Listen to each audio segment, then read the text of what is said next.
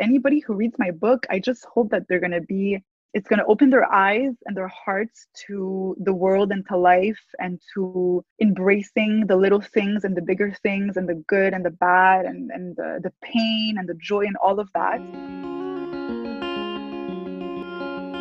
Call me in the afternoon, even by one. Call me in the afternoon, even by one. So hi everybody, my name is Denise Milanakis and you're listening to the Montréalaise podcast. I'm here with Alexia Hamal. How are you? Good. I'm so excited to be here. How are you? I'm great. So I haven't recorded an episode in a while. I'm considering this season 2. This podcast started as a COVID activity and I dove really deep into it. And then my life sort of went back to normal. I had to go back to school. And then it's hard to record Montreal-themed things from not in Montreal, but we make it work. Yeah, I noticed that. I noticed you're in New York.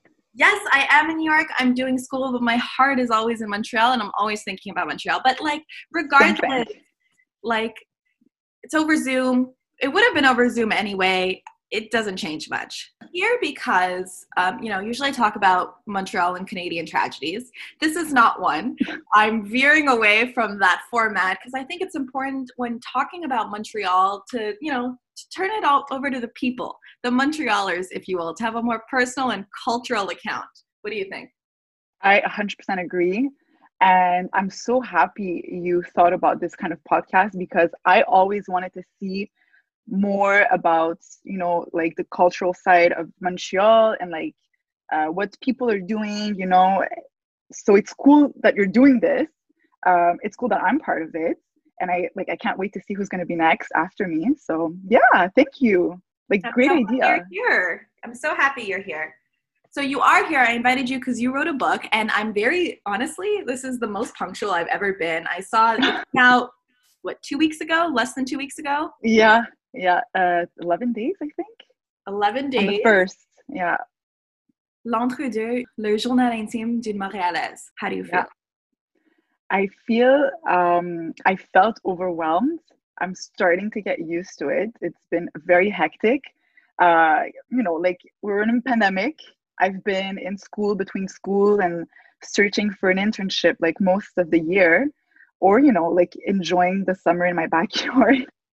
Watching Netflix, making TikToks. So, my routine has been very smooth. And I've been working on that book, behind the scenes. And now that it's out, it's I'm busy every single day. I wake up really early. I sleep really late. I'm always writing press releases, answering comments, making content on Instagram, for Facebook, so many different things at the same time. And I'm still, looking for an internship for my master's, and I'm still working on other projects that I'm not discussing yet publicly, but it's just crazy. It's crazy, honestly, to be this busy from home in a pandemic. But it's weird to say that because I didn't do this as a job. I did this for fun because I've always wanted to do this. I write for fun, I've never been paid on my blog personally to write. And this is crazy that I'm actually gonna receive a paycheck eventually for a book that I published from scratch. It's all you. Yeah. It's also much thicker and denser than I thought it was going to be. I didn't know once I got my packet. I was like, oh God, okay. Same. For me, 300 pages is pretty average. I read a lot of books, and I didn't realize how many pages that actually is, what it means. It's more than the average, and it's all my words. And it's crazy. It's crazy that I've been able to write this book. When I think about it, it's all soft cover, so it's all content. So for those who don't know you, tell us who you are, the whole blog situation, and your whole background. Okay. I'm Alexia, La Montréalaise. When in 2015, I was in business school, and I knew I wasn't gonna like it, so I decided to start a blog where I would write. Because somebody very important to me in my life passed away, and before she did, she encouraged me, to write and share my words with the world. I always loved writing. Didn't share much of it, you know. Sometimes I would share a few thoughts on Facebook and people would like it. Sometimes I would write things in English class or for French class and stuff. And my teachers would really like it and be like, oh, you have such a nice style when you write. You should really, you know, like you should pursue this and whatnot. But, you know, like vulnerability is a big part of it. And I didn't feel comfortable sharing my words. But then, you know, like with the years, seeing that how people would react to my text made me really comfortable. So as the years went by, I started sharing more text. I would go deeper into my thoughts.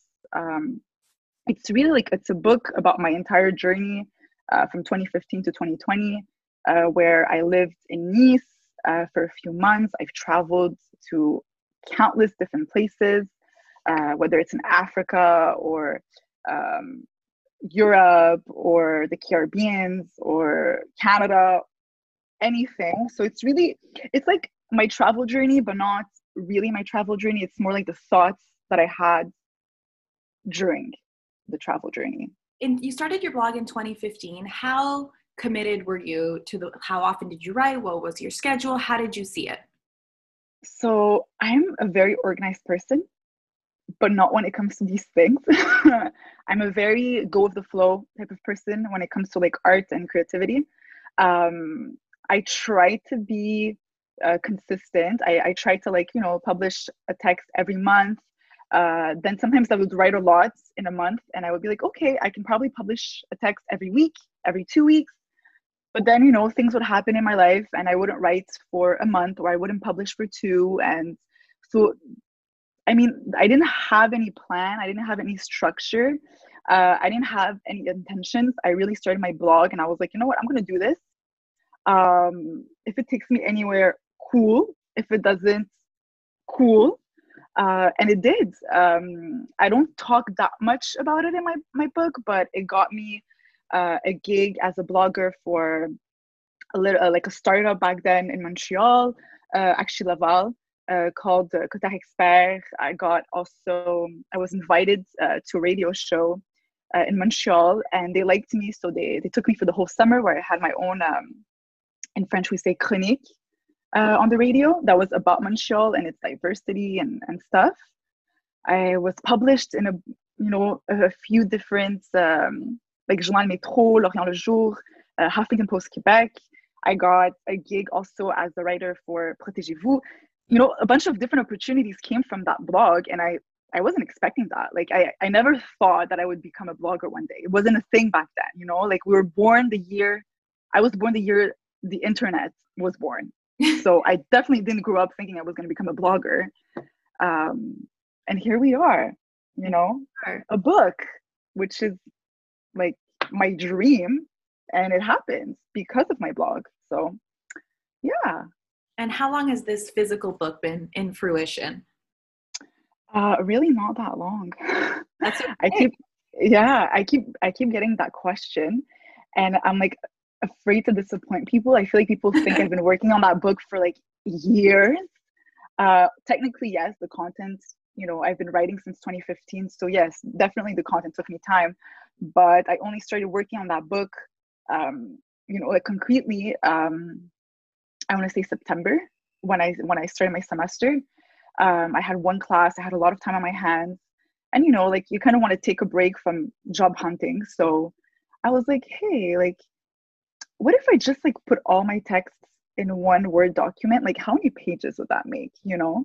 And at first I was like, oh, maybe I'll do like, you know, like a recueil de texte, you know, with like themes. And then I'm like, no, that doesn't make sense. And I started reading all my texts, you know, one after the other. And I was like, oh my God, it's like I'm reading my diary. Like I remember everything I was going through when I was writing each text, but nobody really knows what I was going through, what was going through my head, why I was writing these texts. So I was like, it was kind of cool to share that with people. I know a lot of people had like an interest in that. So I was like, you know what, I'll do it. Your book is also mostly bilingual in French and English. Yeah, I always wanted to write a book. And I remember my biggest question was, am I going to write one in French or in English? Mhm. And even my blog at the beginning, it was in English. It was only in English. And I changed programs from business to political science and communication. And when you study politics, you kind of get like, in the juice, and you want to talk about it, and you have like so many emotions and stuff. And since I was studying in French, it was natural to me to write about my thoughts on politics in French. So I started writing, not political text, but like texts that touch people, but are on a political subject. And then when I started writing in French and I saw how popular they were and how people, like were receiving them very well, I was like, you know what? I didn't think I was good at writing in French, but I guess people like how I write in French, so I'll continue writing in French. And I did. And I think it was the best choice I've ever made. And when I wrote this book, I was like, you know what? I'm going to keep it in French. I'm going to make the beginning of each text in French, and then I'll keep the text in English. But then as I was writing the diary part, my thoughts would still go from French to English. And I was like, this is just who I am. And this book is literally about La Montréalaise, une Montréalaise comme les autres. Obviously, it's going to be in French and in English. Like I can't choose. I can't stay in one language. It's just my nature, and it's the nature of many other Montrealers. So I think it's pretty cool. Like I would love to read another book that's bilingual. I think it's fun to read something that really reflects who you are and how you speak and think. So It is very cool, and you're right. It is very indicative of our city and our province, and it's very accessible as well, because when you're not isolating any portion that's more comfortable in one language or the other. Yeah, and I've never personally seen a book like that, so I find that very cool. And within the same sentence, there's French and there's English. It's not that paragraph. Yeah, exactly. Franglish, Franglais, like it's a language in its own. It's Montreal's language. And not only like French, you have like slang in here as well. Yeah. So it's not even like the most authentic form of the language. It's most realistic and accessible. Is there a part of the book that you're particularly proud of, or especially touching to you, or more sensitive? The entire book, honestly, it's a diary. So every text that I've written really came from the heart. But there's one text that I'm proud of, because I think it's such an original text, and I can't believe I was even able to make it. It's my homage to Charles Aznavour, who's one of my favorite artists. And the day he passed away, I was so hurt and so sad that he left us. And I really wanted to write about it, and I didn't know what to do. And I was like, his songs are such beautiful words and a beautiful way of seeing the world and experiencing life. And I literally wrote a text that's entirely made up of titles of his songs and lyrics of his songs. So anybody who loves Charles Aznavour and is a fan of his, when they read that text, they understand that there's a lot of work that went behind writing that text. I had to like make sure that I was getting the right lyrics, the right title, but I made sure that I incorporated every single one that I really love the most. And yeah, I'm proud of that text. I feel like it's artistic standpoint, I think it was one of my best work. Yeah, and you said early on in the book that you've since changed your mind, but initially you thought that Montreal was a place where culture didn't exist. And I think it took you going to other places and then returning to Montreal. Why did you initially think that, and why don't you anymore? It's so funny that you noticed that, because right now, like, I'm studying public policy, and my main focus is culture, especially the culture in Montreal and Quebec and Canada. And I have so much admiration for it, and I think it has like all the potential in the world. But as a kid, I was born and raised in Montreal, but I have 3 different nationalities. None of them are my origins. My parents are from different countries. My grandparents are from different countries. So I always felt that like there was always a lot of culture there,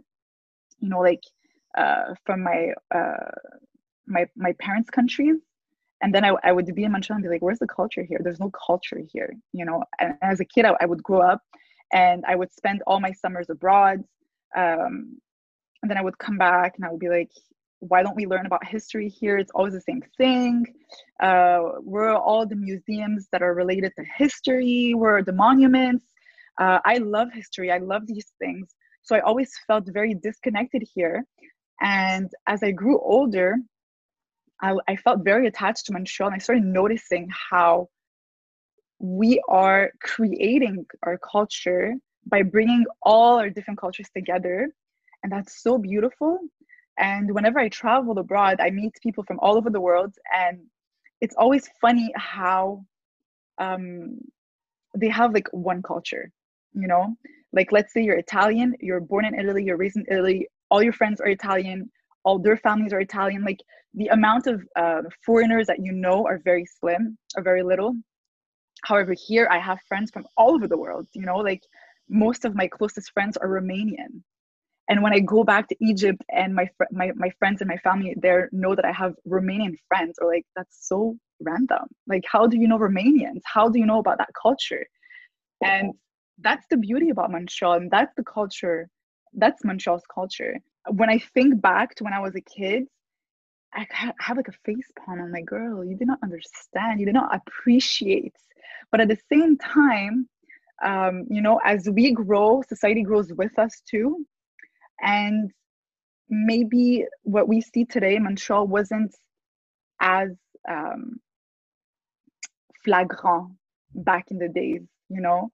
And I think that when we're gonna have kids, they're gonna grow in a society where there is a really powerful culture.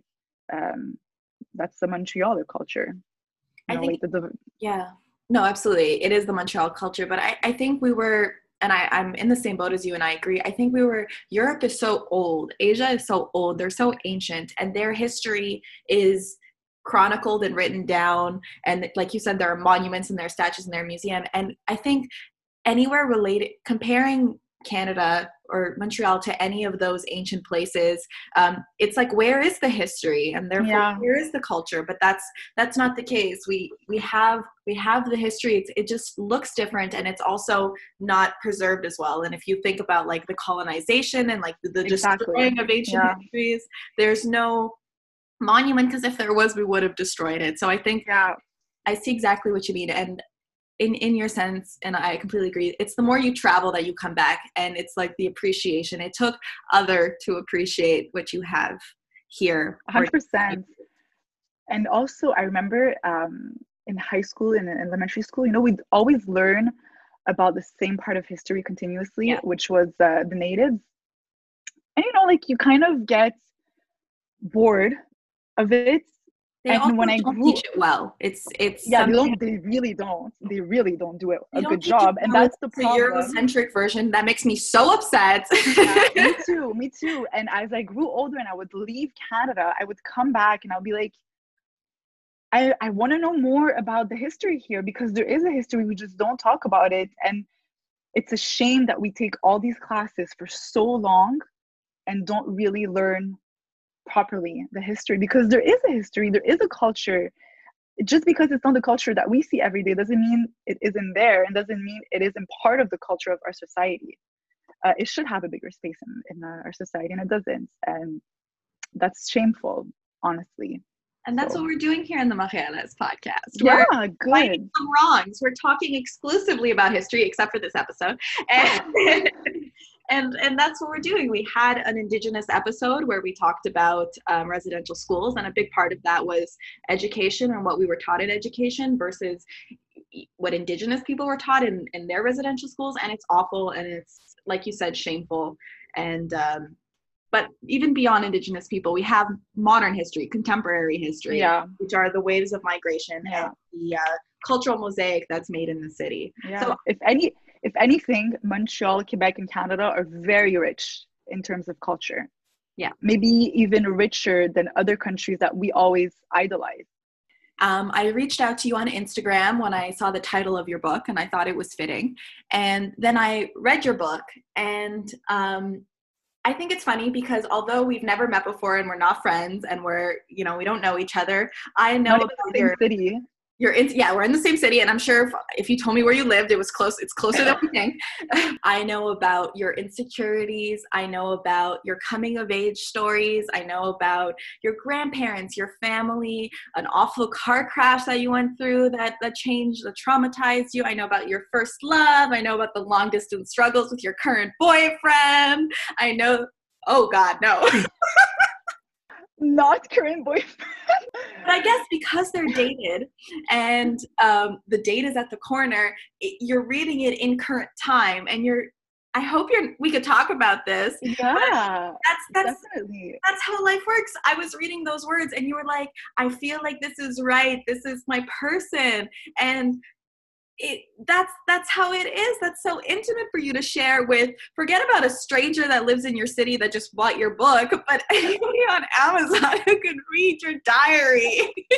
including all the guys that I've dated. They could technically buy the book and read themselves in it, you know? Okay, so then I have a question. Can I ask you something? Go ahead. What page was it? I wrote it down. Because I was like, what the fuck is this? On page 303, I needed to ask you who this was about. Oh God. Yeah. The top blurb from August 2020. Was this a recent breakup or is this Yeah. I'm scratching at a fresh wound. No. So let me just give you context because you don't know me, you don't know the context behind it.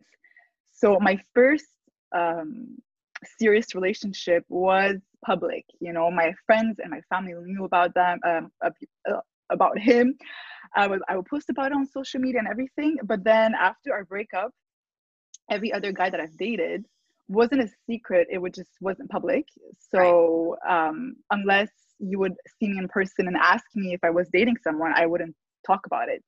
So I feel like a lot of people are finding out that, oh no, she hasn't been single for the past like 3 years, you know. She's actually been dating people. And yeah, it's funny. It's really funny. And I think my parents reading this book is going to be interesting because there's a lot of things that they didn't know. And actually my dad is reading my book and he found out a few days ago that I had my first kiss at 14. And he came home and he was like, what is this? What did I read that you did in Spain? And I was like, what you mean? Well, you wrote like, sorry, mom, I think at some points, which I thought was funny. So who is this about? You're saying, oh, God. I don't know if he'll read this, but if it does, I hope it speaks to him. Yeah, I'm not gonna say his name. Right. I don't think he's gonna ever hear this, but it's a guy that I was seeing this summer. It was going well until it wasn't. And actually, it's kind of in a conversation that I had with him that pushed me to write a book. That's so he's the kind of person, like, first of all, we're like really not good fits for each other. And I mean that in a nice way, you know. It doesn't make him a bad person, just not the right person for me. But when you see him and when you know about him, he doesn't strike you as a person who would write a book. And on our first date, he told me that he wrote a book in his life and he just never published it. And I was like, what? This guy who, you know, doesn't even look like he reads, wrote a book. He can read? He's literate? And me, who literally only wishes that she could write and publish a book, I still haven't done that, you know? And while we were talking, I was like, I want to write a book. And he's like, do it. I'm like, it's not that easy. And he's like, okay, you work out at the gym like almost every day, right? That was before the lockdown. And I was like, yeah, I do. And he's like, okay, well, do your friends think it's crazy that you're able to like work out almost every day of the week? And I'm like, yeah. They always go like, what the hell, you know, like, how do you do this? And I'm like, okay. And then he's like, okay, but like, what do you tell them? I'm like, I just do it. I just go to the gym. He's like, then just write a book. And I was like, that's such a nonchalant thing to say, but you're kind of right. And like during our relationship, I didn't think much of it. And then after, I had so much, you know, bad energy, if you want. And I don't like to have bad energy. So I was like, I'm going to do something of all this thing going on, and I'm gonna make something out of it. And I did. I don't know if you read until the end of the book, but at the end, I say something. I say that I'm working on something, and that breakup led me to work on that thing, and then that thing led me to work on this book. There was a lot of subtext, and I was like, oh, okay.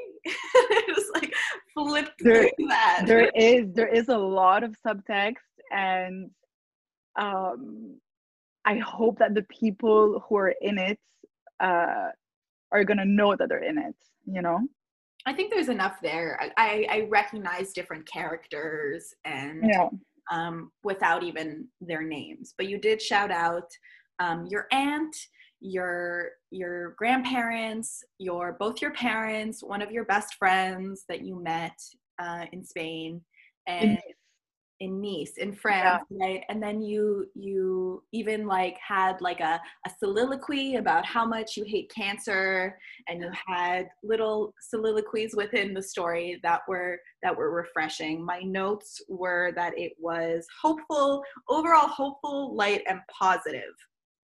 I love that. I feel like if people had to describe me, they would say that. I'm very hopeful and I'm a very positive person. I don't know about light, but definitely hopeful and hopeless romantic. Like, I don't know if you can see.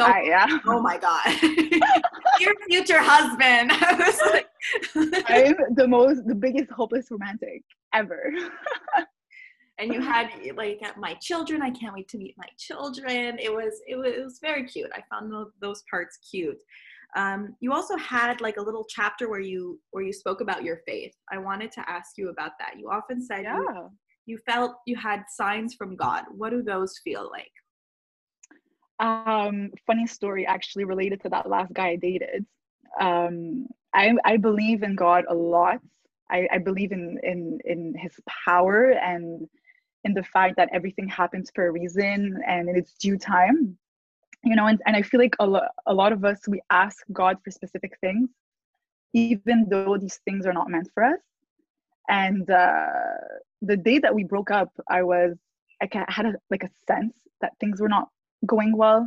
They were kind of off, even though they technically weren't. And I was in bed and I was praying to God, which I do often, but not out loud. And I was praying out loud, and I asked God, I was like, God, please, give him the strength to be the man that I know that he can be and that I deserve. And then when I prayed for that, I was like, wait, you know what? Never mind. God, please do what's best for me, and whatever happens, I'll deal with it. An hour and a half later, we were done. So that's literally a sign. You would take that as a sign. Yeah, I do. And I really, really think that there's nothing in life that can happen that isn't for the best. Even though it's really hard to know and to understand and to see the positive in something, the light in something, there is always a light there. You just have to open your eyes, open your heart, and be able to see it. And yeah, like I really believe that, honestly. And I know for some people it's hard to understand and to grasp that faith. Not everybody has it. Not everybody has not everybody grew up around that kind of energy. So I'm grateful that this is how I live my life, because it brings me a lot of good. Yeah. That's interesting. Okay. So I've also jotted down points that we had in common. Since, like I said, I know you from reading your personal diary from the last 5 years, and it's a one-way microscope. I get to look at you, but you don't know anything about me because, like I mentioned, we haven't met before. So we've both traveled extensively. We've both been on like exchanges that I find that I would describe as being like character building and like essential in my makeup, and yours as well. It really defined you. We're both pursuing higher educations, and I wrote like creators. So, you wrote your book, you're creating blog posts. Yeah. I create random shit, but we're both creating and putting work out there. So those are the similar, and we're both from Montreal, and we're both have a lineage elsewhere. and it's been like a pilgrimage and a coming Yeah. together from different parts of the world. So those are similarities. It's really interesting because when I released the book, I was really adamant on the fact that it's not meant to be an autobiography. You know, it's really meant to be relatable. You know, I want people to read it and feel like it's their own thoughts. And that's why I'm specific without being specific. I'll never give names, I'll never give very explicit details, but just enough for someone to be like, oh my God, this is so relatable, you know? And for me, this book is like, it's two ways. Like I'm opening up myself to the world and sharing all these stories, but in return I'm getting all the feedback, and I'm getting people messaging me how they relate to this part and how they relate to that part, and then I get to know people differently, you know, just as much as people who already know me or people who don't know me yet get to know a side of me. I get to know a side of them too. So what has the feedback been, not necessarily on this book, but as you've chronicled on your blog different days, different months, different episodic blog posts, has there been anything that's had possibly repercussions or anything that has led to confrontation on any of it? No, I think my journey has already only brought positive into my life. I did notice a change since I started writing and posting on my blog. It was funny because at the beginning, the only people who were reading me were my, close circle on social media. And on Facebook, you have people on Facebook that you don't necessarily know very well, but they went to your high school, they went to your cégep, they go to university with you, whatnot.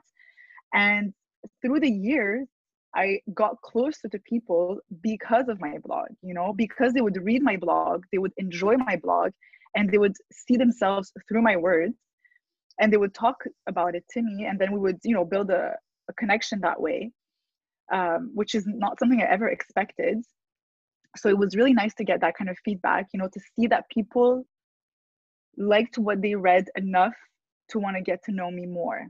Confrontations, I wouldn't say it like that. I would definitely say that there was, a few things that happened throughout the years, before my blog, during my blog, that I would write about without being very explicit. And some people would read them and it would, resonate in their head. And with the years, it would lead to a conversation that would hash a lot of things out. And if it wasn't for these conversations, I don't think I would have been comfortable publishing a book like that.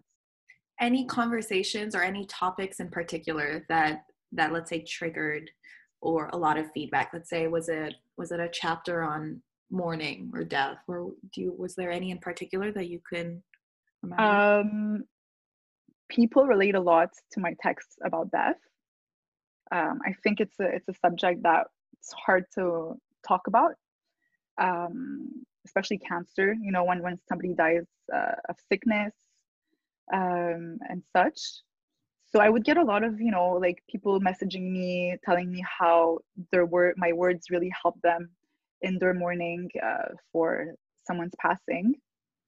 Also, my texts about heartbreaks were very popular. I remember people would, just open up to me about their breakup, and we would mutually, lift each other up. And my texts about, self-confidence, finding yourself, and things like that were also very popular ones, because I've always gotten the feedback from people that they think I'm a very confident person. And it's such an honor, to be the example that for people to be self-confident, because it was such a struggle for me throughout the years to be self-confident. So to have people look up to me for that, insane, because as I write my own blog posts, it's like relatable for people, and it helps people and comforts them, but it also helps me, it helps me deal with my problems, with my issues, with my thoughts, with my emotions. So yeah, if I write about a heartbreak, doesn't mean that I'm already over it. And if I write about finding yourself, doesn't mean I already found myself. It just means that I'm on that journey. I can imagine it's a cathartic experience. Yeah, I can imagine that's the right word, cathartic. I find it also interesting how, you say you're anti-social media a little bit and you try and limit yourself and you reactivate your account. And I see that because much of what I believe you resent about social media and what the problem is about social media now is you find it obviously portrays an imperfect, no, a very perfect, unrealistic, depiction of life, and people are curating the way they look and what they're posting. And so I guess you can say that a blog is sort of like the antithesis of Instagram, because if you think of Instagram Yeah. being completely photo driven, you're looking, it's purely a visual medium. It's short posts. You look at a post for 5 seconds or less. That's, I'm sure, generous. A blog has to be, in its essence, the exact opposite. It's text. Yeah. It's long form. It is. It's also visual, but not for the same reasons, right? Yeah. So wow, I just thought of that now, and I'm like, they're literally opposites. So I get that. I get that. At first I was like, for someone who wants to be private, she's sharing a lot, but I definitely see that. I see the difference. I would definitely say that I'm like an oxymoron. Like, as much as I love sharing, I really enjoy my privacy. And I just think sometimes it's funny how people take for granted that they know you because they follow you on social media, I think I started sharing more personal things on my private Instagram during the pandemic. And I was very selective of who was following me, who I was following, because not everybody that needs to have access to all all that information. But I like to share, and I think it's important to share, to share, to create connections. You can't create a connection with someone that's meaningful if you don't open up. And I think that's important. But when I say sharing, it doesn't mean that it has to be perfect. And I think for a long time, you think about your feed, what it's going to look like. Are your pictures perfect? Do you look pretty? I really don't like that side of social media. I don't like the side of social media when people, they see that you travel, so they think, oh, her life must be perfect. No, there's a lot that happens that you don't know about, because people only share the good stuff on social media. People only share the good pictures, the good moments. And this year I decided that I was going to be vulnerable, no matter what. If it meant that I'm crying of happiness and I look terrible, I'll post it. An ugly picture, I'll post it. Sentimental, I'll post it. I wouldn't have found you if it weren't for social media. There's so much beauty, so much opportunity, so much positivity on social media. But like I said, you have to use it properly and select whose content you look at and who you share yours with. It's happened to me. It actually happened today. I love having just train of thought, discussions on my Instagram story. I'm like, hey, and I say a weird dream, and it happens all the time where I post it to public instead of close friends, and I deal with that repercussions. Or if I delete minutes after I posted, there are people who are between the videos, they get the they're like, but what happened in the story? I'm like, oh, it wasn't for you. That's sorry, honey. Yeah, pretend you never heard anything. So this book is jam filled with advice and sayings and quotations. If we had to end this episode on one piece of advice, a quotation, if you want, you could read an excerpt directly from the book. There's actually a sentence that someone posted on their Instagram yesterday that I was so happy they noticed, because when I wrote it, I was like, oh, I want someone to really interiorize what I just wrote. Let me just find it. The sentence was, I hope that through my words, people find something they didn't even know they were looking for, like the urgent desire to feel alive. And to me, I think it's the core of my book. I think my book has two purposes. I think the first purpose is to make you love life, make you want to feel alive and to really live your experiences to the fullest. That's my mantra. This is how I live most of the things that happen in my life. At least I try to most of the time. And the second thing is vulnerability, you know, like it's a strength that you have to hold on to and carry with you and, you know, share with the world. And yeah, like if I make someone, you know, shed a tear or smile or laugh when they're reading my book, my job is done, you know. Where can people find your book? Amazon. Just Amazon. You can just type my name on Amazon and you can find my book easily. But yeah, the title is L'Entre-deux, le journal intime d'une Montréalaise. Thank you so much for being here. I've had so much Thank fun. you. Thank you for having me. It's so nice to like talk to someone who understands my love for Montreal, you know, because at the end of the day, the title of your podcast is the same title of as my blog, you know, La Montréalaise. So it just shows that we have like a passion for the same thing. Call me in the afternoon, even by one, by one. Call me in the afternoon, even by